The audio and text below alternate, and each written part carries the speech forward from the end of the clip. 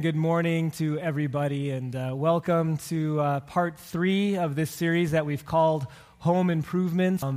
But more than anything, this is a series, as I mentioned before, about relationships. And so no matter what your home situation is like, there's going to be application from this series when it comes to relationships at school, at work, at church even, in the neighborhood.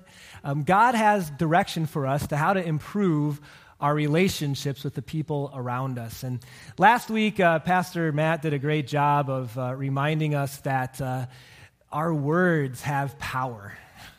That the words we use or the words we don't use can totally affect the atmosphere of a room. And he taught us through a section of Scripture that said this, that even though a ship might be really, really big, even a very small rudder, he said, can move it. And he tried to indicate that the Greek indicates that we have to say very small rudder, just like that. That's not true. That's why you have me as the lead pastor. Greek does not say that. But the comparison is apt. That just like that rudder affects the whole ship, so a small part of the body, the mouth or the tongue, has great power. And he had us consider this question that's been rolling around in my heart all week as, you think about the bigger picture, is if everything that I said or wrote was written down and put it into a book, whether that be for a week, a month, a year, for my whole life, what kind of story would it tell? That's a good question, isn't it? If people read everything we said, what would the story look like? Would it be positive? Would it be negative?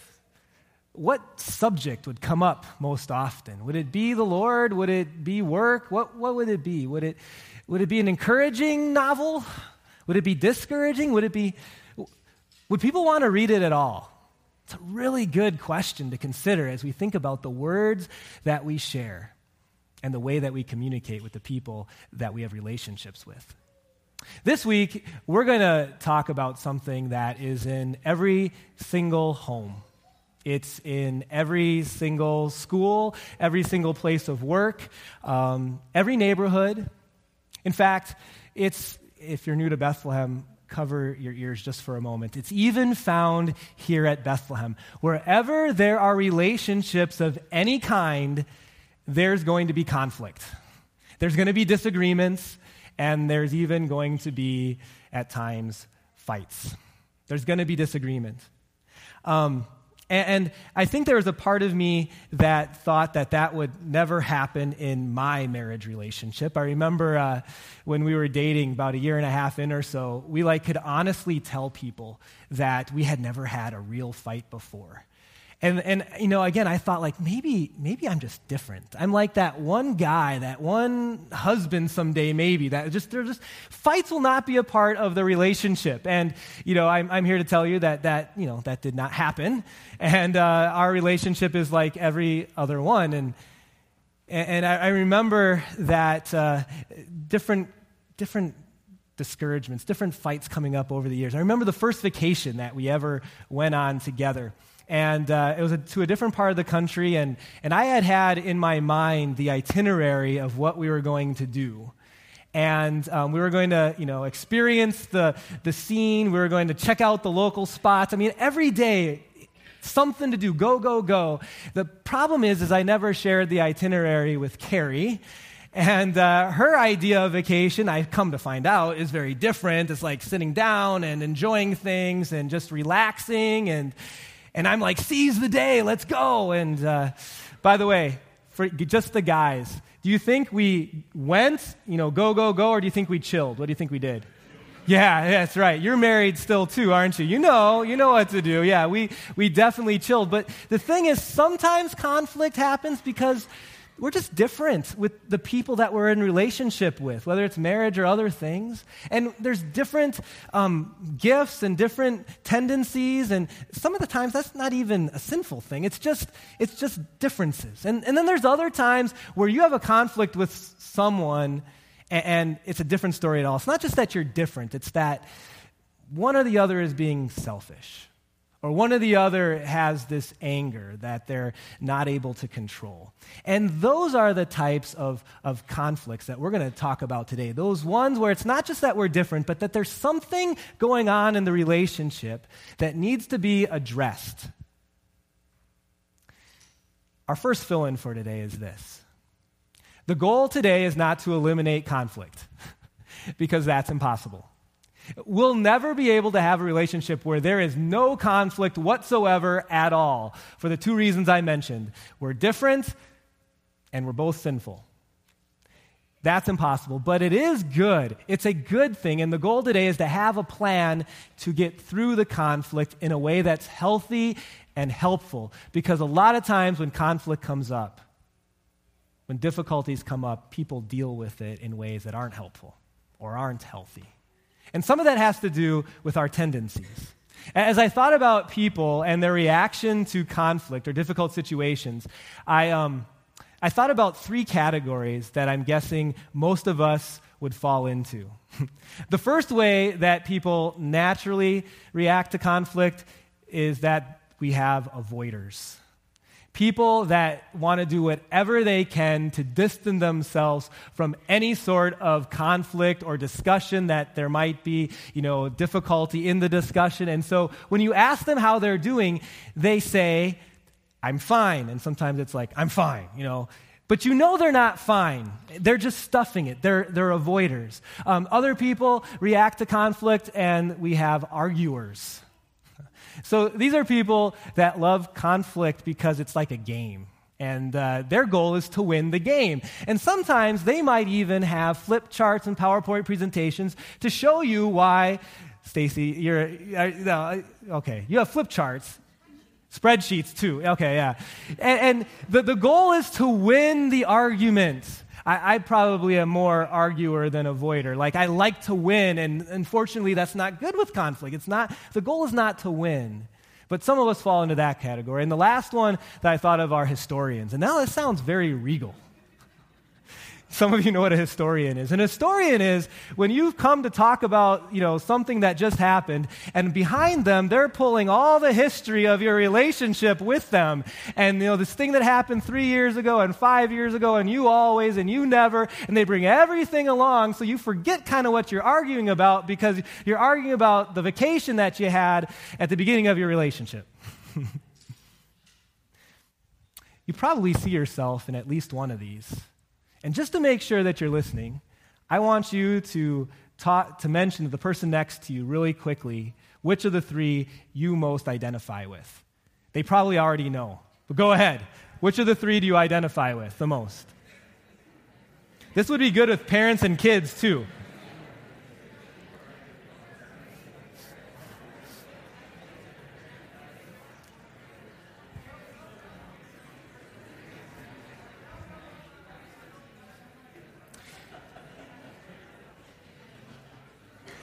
So because this is true, because we naturally tend to go in one of these three ways, it's good for us to talk about God's plan for how to address conflict, because it doesn't come naturally. So today I'm going to give you a little bit of a fight plan, and there's going to be 3 go messages that we really want to think about when it comes to having conflict with someone, especially a conflict situation where there's this sin between us and anger has arisen. So what we're going to do is we're going to look at some words of Jesus in what would be his most famous recorded sermon. Many of us know it as the Sermon on the Mount. And Jesus' reason for coming to earth, quite simply, was to save us from sin, to give us hope for eternity. And yet, while he was here, he also spent time directing us on how to live until we get there. The Sermon on the Mount was not a sermon about how to be saved. You can read it all. It's Matthew 5-7. It's not about how to be saved. It's all about how do we live until we get to heaven, until we get to be with Jesus forever. And in there, he gives us some direction about conflict. It starts this way, chapter 5, verse 21. You've heard that it was said to the people long ago, you shall not murder, and anyone who murders will be subject to judgment. And so not only was this said a long time ago to the people, even back then, but it's something that I don't think probably any of us have an issue with. This is kind of something that everybody just tends to agree with, that murder is wrong. But now Jesus kind of amps things up a little bit in verse 22. But I tell you today that anyone who is even angry with a brother or sister, not a righteous anger that comes with discipline, like a parent might be angry with their child in a rightful way, but an unrighteous, sinful anger will be subject to judgment. Again, anyone who says to a brother or sister, raka, now don't get any ideas, young people, of a new word to call your brother or sister. This word is a word that would have, at the root, meant empty. It's kind of like like moron or stupid. If anyone calls their brother or sister raka, they are, in fact, answerable to the court. And anyone who says, you fool, will be in the danger of the fire of hell. Now, Jesus, aren't you kind of overstating this a little bit? Here's Jesus' main point, that anger is dangerous, and when words are shared, when action in connection to the anger that is in our hearts, God does not approve of it. And in fact, in some ways, in God's eyes, it's just like murder. Each one wants something bad for the person that you're angry with. Verse 23. Therefore, he gives some direction. So what are you to do with that anger? If you are offering your gift at the altar, and there remember that your brother or sister has something against you, conflict with someone, verse 24, leave your gift right there in front of the altar, first go and be reconciled to them, then come and offer your gift. So you notice Jesus used the example of a person going to church. And there was a reason for that. There's a reason why Jesus didn't say, if you're at Teresa's and you're about to eat your taco, leave the taco down and go make things better. There's a reason he wanted people to be thinking about the church. When we have a problem with the people around us that is due to sinful anger or hatred, or the inability to forgive, that relationship problem tends to also then be an issue with our relationship with God. That relationships that are bad this way almost always affect our relationship this way. So God says, before you come to me in a way that identifies a good relationship, you need to first go and make things right with the people around you. Verse 25, settle matters quickly. Settle them quickly with your adversary who is taking you to court. Do it while you are still together on the way. Or your adversary may hand you over to the judge, and the judge may hand you over to the officer, and you may be thrown into prison. Verse 26. Truly I tell you, you'll not get out until you've paid the last penny. So, if you don't fix your stuff, you're going to jail. Not Jesus' main point. His main point is this. When we don't quickly identify and work on the relationship problems, the conflict we have with people around us, things get worse, and they never get better. Some of us have felt that if we just do nothing about the conflict, it'll get better. I'm here to tell you that doesn't work. If you had a leak under your sink and you saw it and decided, hey, if I just wait a little while, maybe it'll go away. You know that doesn't work. If you need to fix some things with your health and you say, okay, I'll just wait a little while to, exercise more or whatever it might be, you know that your health is fixed. Things don't get better 95% of the time if we do nothing. The emotion might go down. We might not have to see them as much as we used to, especially if you don't live with them. But things at the core do not get better. They only get worse when we don't go. And that's our first fill-in for today. That Jesus' fight plan is that we need to do something. We need to go. And in fact, we need to go quickly. And by quickly, it may not mean that night. Because sometimes the emotions do need to simmer a little bit. But quickly means as soon as I'm possibly able. We need to go And we need to talk about this circumstance and this situation with the person that we're in conflict with. And what's the goal? What's the goal of going? Well, sometimes what our internal goal is that we hear what we're hoping we hear from that person, or that they do something to help me feel better about the relationship. Oftentimes we go wanting something. Jesus was very clear about the specific goal that we should have when we go. Let's go back to verse 24. Go and be reconciled. Go and be reconciled. This word reconcile is 100% a relationship word. It's a word that's all about two people being able to get along even if they haven't ironed out every little detail of what was between them.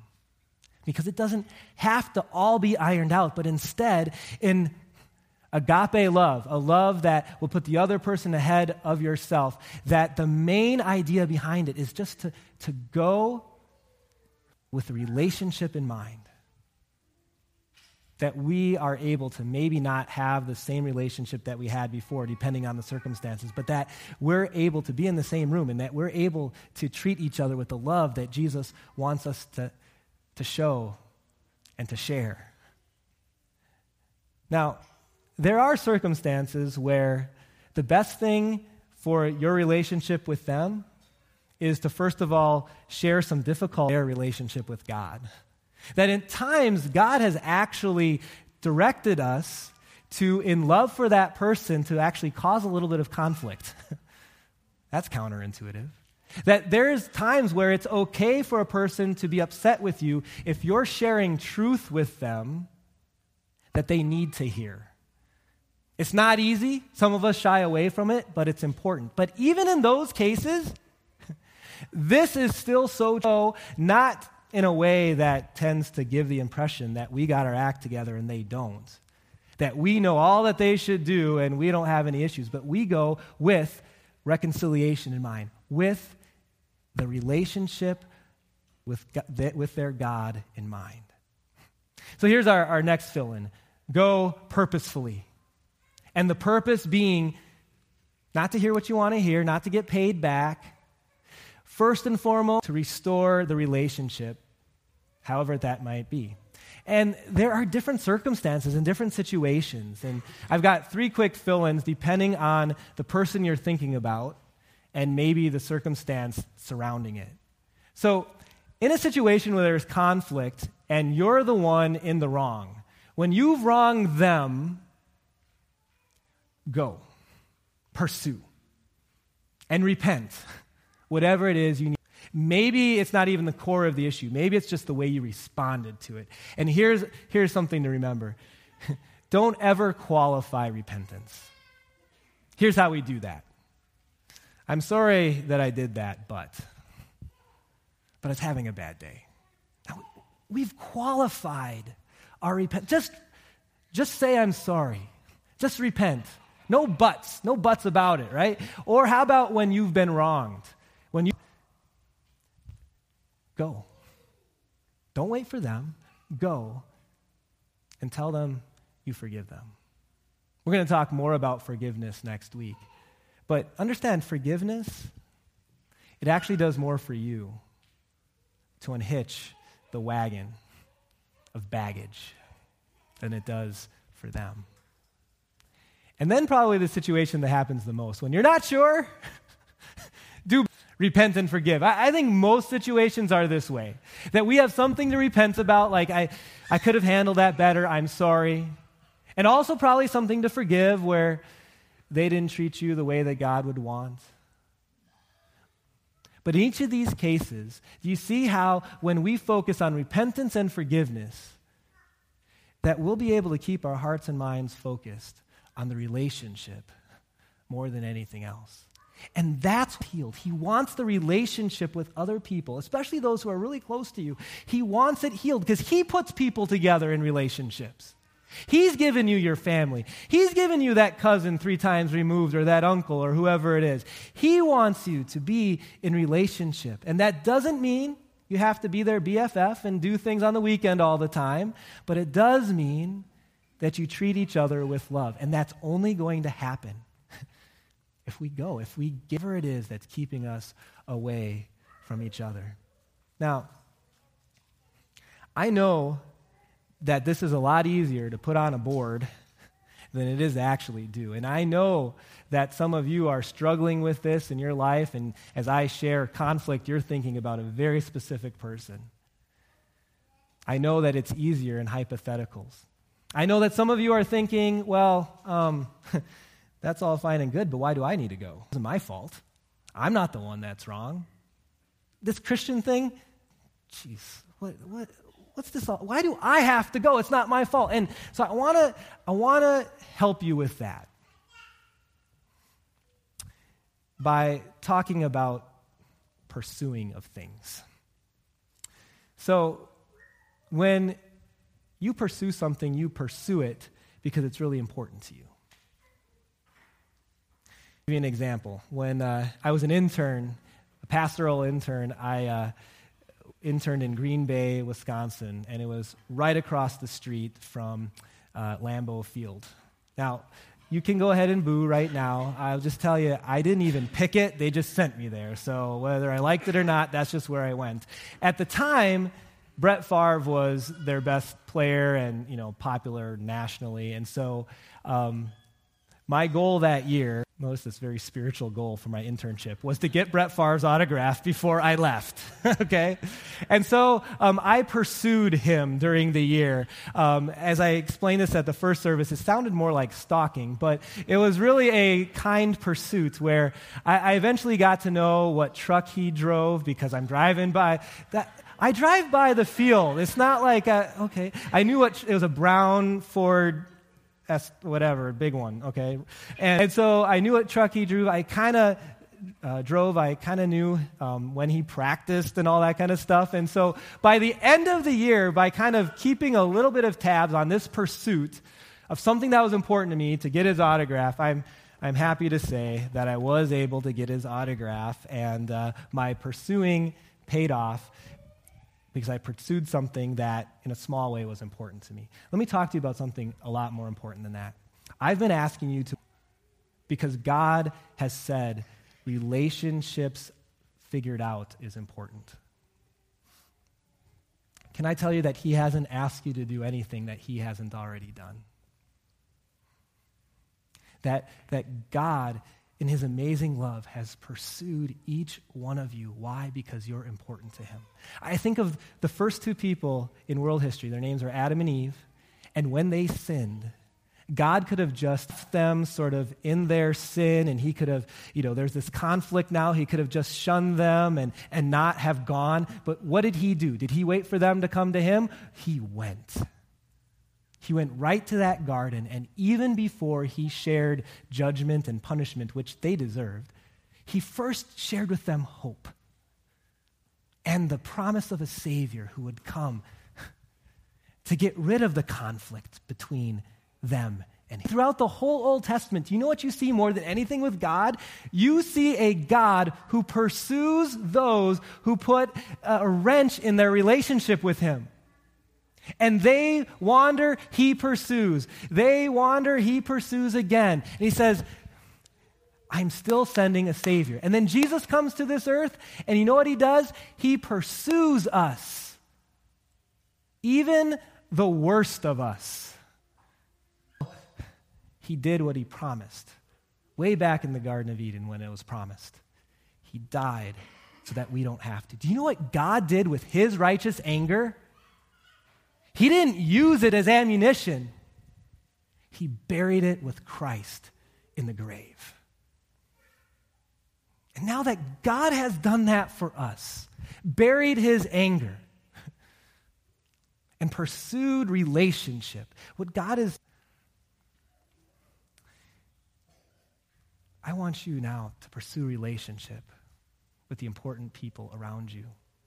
I want you to pursue reconciliation with those that it's been hard with. I want you to go towards the conflict and to resolve it versus allowing it.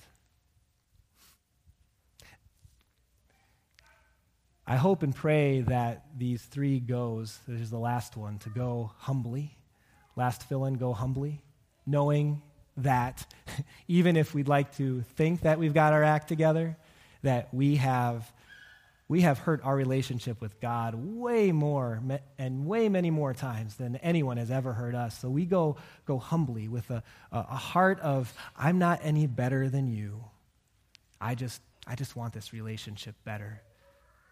And I'm going to love you the way Christ has loved me. As we close, here's what I know.